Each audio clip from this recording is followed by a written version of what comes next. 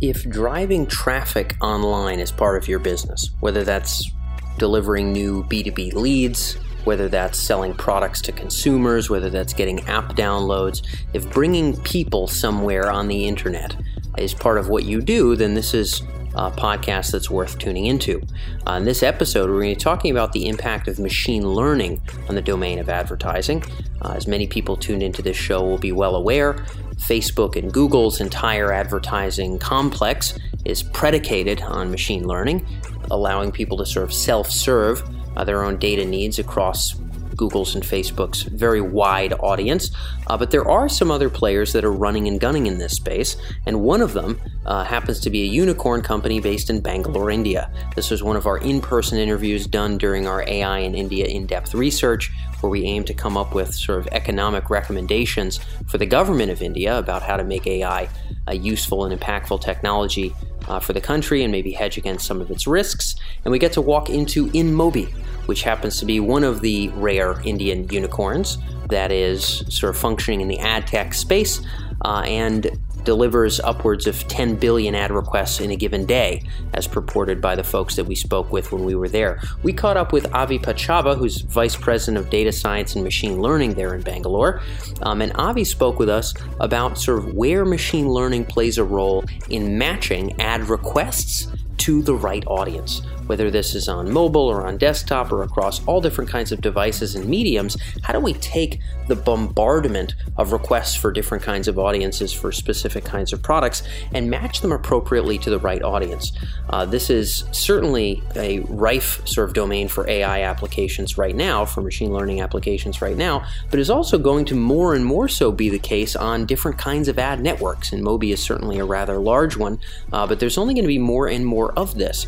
So the dynamics that Avi explores in terms of how a request meets its proper audience at scale across, again, 10 billion or more sort of requests in a given day is relatively eye-opening. And Avi paints a pretty robust picture of what this technology looks like moving forward. Now it's going to sort of change the game for marketers, how the emphasis on data, how the emphasis on machine learning is going to alter the way that advertising is bought and the way the future of the industry might be shaped. So without further ado, we're going to dive into it. I'm Dan Faggella, and this is AI in Industry. And let's hop right in with Avi Pachava of InMobi.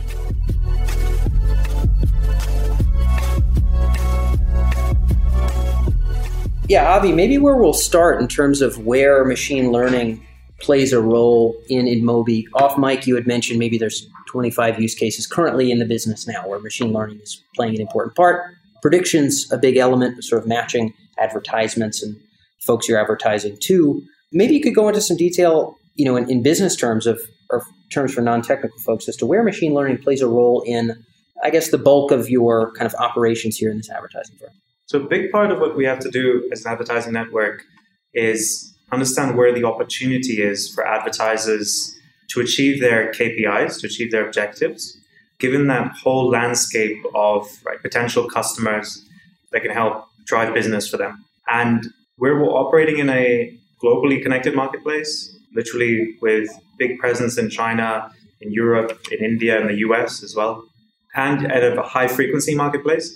I make this comment that as someone who's worked across multiple sectors before I came to ad tech, there's only one other sector I know that has this level of high frequency of marketplace activity, and that's the financial services world. Yeah. But beyond that, ad tech is There's a lot of analogies there. There's a lot of analogies. Interesting analogies. Yeah. Funny enough, so we increasingly have brought in experts from that world to come talk to our teams. Doesn't surprise me. And share their insights, their ways of building algorithms, how they're testing, how they're learning. A lot of analogies.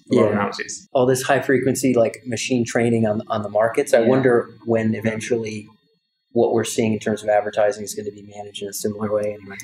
Crazy visions. I'll even go as far as saying that some of the innovations that you're likely to get, I'll talk about applying reinforcement learning to these problems.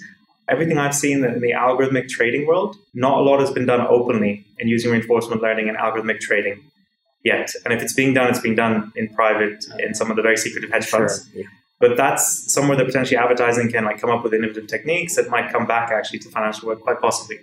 But so just coming back to that thread, what I was saying is that to help our advertisers be successful and also our publishers be successful, because we're a marketplace that very uniquely is operating on both sides and want both parties to be successful, representing both parties, we have to get the matching right of which advertiser is running on which sites, which publishers, for both to achieve their goals.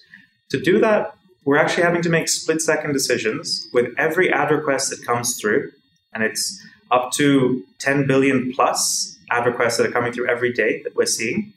What is the value of that ad request to a given advertiser? To a very specific given advertiser, what is the value of that single request?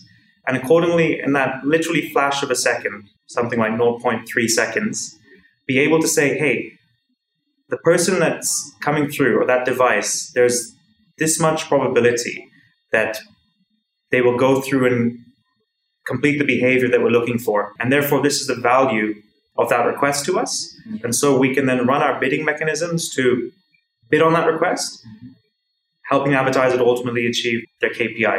And this is something that would happen, as I said, for any given advertiser campaign, potentially millions of times, potentially every single request they're looking at. The model is on their behalf, valuing what's the potential from that request. And then a bid is going across, and that bid is either won or lost depending on the market mechanisms. Just to sit on the headline there, when you're working with both sides and both have to be successful, you have to bring them together in an effective way. Every request counts. You're trying to get the best equation on every single request you're getting. If that's at a scale at 10 billion plus, only algorithms in an automated way with the maximum intelligence you have in your data can do that.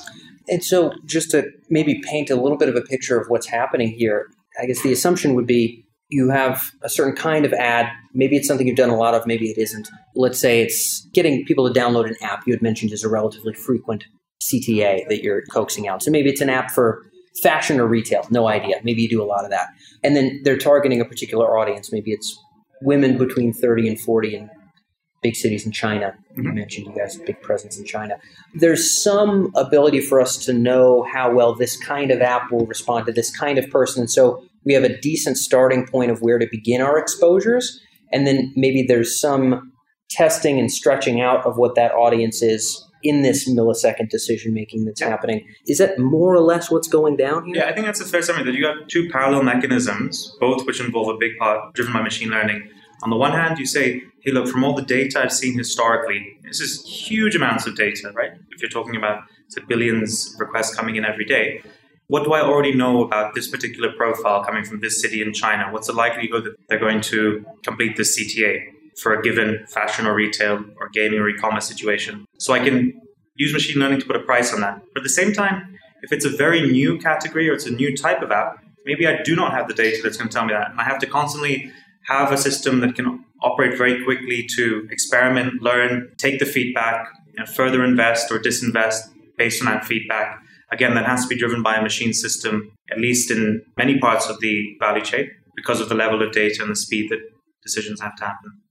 And so, yeah, you won't have an immediate proxy of like, oh, well, here's where the matching we know is going to be spot on. Sometimes there have to be initial assessments, and then as quick as you can, I imagine, because every instance counts, find a tighter and tighter match for those folks. Correct. And but when something's working, you have to button down and say, hey, look, it's working. I've hit a segment.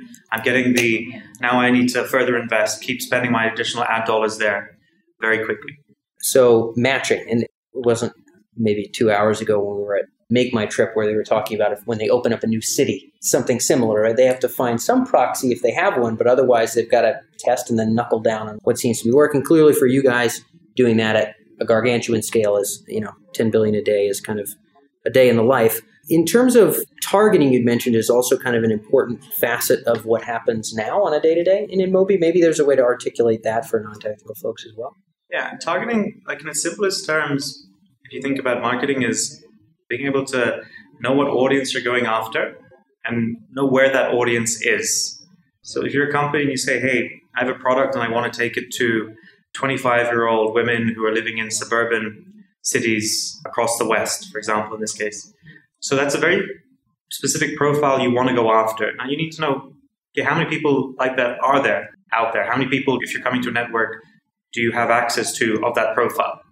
And targeting helps you achieve that. Build these different audience segments, and audiences can be defined by almost any variable, and understand the scale of them, maximize the scale of them. Right? So you go after every potential person that meets this profile, which gives campaigns then best chance of achieving their objective at scale. do you sometimes have to find proxies for what that targeting is? Like, in other words, you mentioned 25-year-old women in suburban, whatever, Arizona. I imagine sometimes there's data that will let you know exactly that that's the case. Maybe other times it's type of device and purchase history stuff, or it has to be kind of proxy. The analogy that comes to my mind is like lookaliked to some degree. I imagine that has to be a part of building an audience quickly. Is that correct? Yeah, absolutely. So there are definitely 3 or 4 layers. So you're right that you don't always have every audience fully defined just as you'd like them to be. So often you have other variables which you have to understand how they're correlated with your target audience. And maybe it's what particular devices someone's using, what particular app someone's using, exact location that they might be in. Those are proxies that you use. In some cases, you have like missing variables and you have to build inference models. So you might have 2 out of 3 of what you want to define your audience segment. And you still might want to target this person, even though I have 2 out of 3. So I need my best guess on what is the age of this person. Often age is not something you directly get as an ad network. We don't know that for people, but you can infer that based on other types of data. And you'll never get it smack on the spot, but if you get it broadly right, that's something you can work with. Yeah, if you're within 2 or 3 years, you're probably okay. You don't need to know that it was, November 3rd or something, right? Yes. Cool. You also mentioned lookalike. So yes, so lookalike models are a big part of what we do. And when you know very clearly what you're looking for, and you have the good data to identify that group, this lookalike helps you achieve scale. Because it's saying, hey, even if I don't have perfect data to describe people that fit this segment, if I do have 1.6, for instance, billion devices, how many of those look very similar to this group that I can have good enough confidence that they are? My access to scale goes up considerably, which is very important for any campaign. Yeah, especially if you have something that's really winning in a certain segment. Even if it's a little bit rougher around the edges, you're probably going to be winning. Then you want to stretch that as much as you can and access more folks. I like the point you made, because it's not about getting it perfectly right. It's about getting it above average. Yeah, you have to win. Better and better. You just need wins, right? I mean, totally. So last point that we'll touch on, which we mentioned a little bit off microphone here, was the changes happening in marketing and advertising within those, I guess, previously maybe sort of individual business functions. You had painted a bit of a picture, didn't go into much detail yet, as to how those are kind of coming closer and closer together and how those business functions are kind of uniting in some sense. What do those changes look like? I think they are probably quite separate in many large companies. What's bringing them together, and how does that alter the future of your industry? Sure. To be specific on what you were saying, I think we were talking about marketing function and the function of advertising. It's not necessarily an advertising function in a big company, but the function of advertising. Yeah. And typically, to put it crudely, marketing is where the strategic, left brain, right brain activity is happening. That in decision making, the big ideas are happening. What customers you go after, how you go after them, how you position your brand. All that's happening in the marketing function. Advertising, in its most brutal form, is just the execution of that in a campaign, being taken as a given, like this strategic guidance, and putting it into action.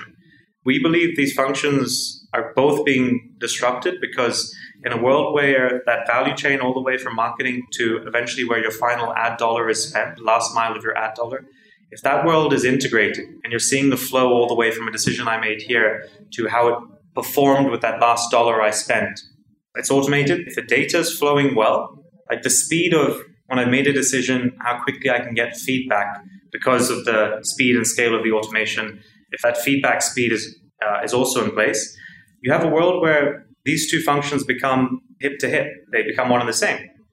And if you're a CMO and you have a bunch of ideas on how to ultimately drive user acquisition or reduce the churn of your users, you can very quickly learn from your data on that last mile of advertising spend. Right? Your strategy can adjust, the way you spend your marketing dollars can adjust. And this can be driven by an intelligence that's rapidly making these decisions for you at speed. Eventually, so that you just hit your one KPI, which the CMO might be drive user acquisition at the lowest possible cost. Yep. In our industry, we've played a big role in that transactional element of making advertising work. What we're saying is that, hey, if we have such a great understanding of that and have the systems to actually ensure the spend of those advertising dollars, help support that movement to connect the dots for how these decisions are being made, we can really be an enabler now to the CMO's decision-making as upstream as possible. Okay. So this is where it affects kind of your world and the ad network world, is maybe instead of being an execution arm, it's really a necessary part of the strategic function altogether at the highest levels. That's not something that comes back eventually and maybe we think about it for the next big idea. That's how big ideas maybe are developed 5 years from now. Yes, on the right page. Absolutely. So like we're driving insights. We're not just driving execution, but we can drive the insights on what's working, what's not. We can drive that rapid testing, those rapid testing loops for the CMOs. We can come up with hypotheses ourselves. Hey, it's not this segment that you should go after. Actually, the people you're selling to are A, B, and C. We can drive that competitor analysis. We're seeing obviously so many different players across different categories. We can drive competitor insights and saying that, hey, we noticed against your peer group, you're doing very well on retention of customers, but your acquisition costs are very high because you've chosen to spend here and here. But because we're the ones seeing where those dollars are being spent, and we can ultimately see that end activity, that call to action, we can maximize the intelligence, the learning to actually inform the CMO's decision making. It almost makes me think to some degree. I've never watched the show, but there's a show, I guess, called Mad Men about the old advertising, Madison Avenue kind of industry. And I think it's to some degree laughable now how kind of intuitive and airy-fairy decision-making and like, what we're going to put out to people was sort of done back then. And then, of course, there's the opposite extreme of maybe programmatic advertising where we're getting matching and iteration done really, really quickly. Maybe the idea here is that there's just more and more shift of everything being able to be tested and moving faster. It's like everybody kind of knows it's not that stodgy and crazy like it's portrayed in that show anymore. Yeah. But to some degree, I guess a lot of things maybe are separated from real testing. And maybe it sounds like in your eyes, that gap is being closed. Yes, absolutely. Huh. And advertising has a big role because advertising is ultimately the owner of the channels for that testing, that last mile to the customer. Curious. I imagine this will be worth chewing on for some of our listeners who are either spend plenty through these various and sundry channels or in this space themselves. Avi, that's all that we had for questions, but thanks so much for your response. Sure. Thanks for having me.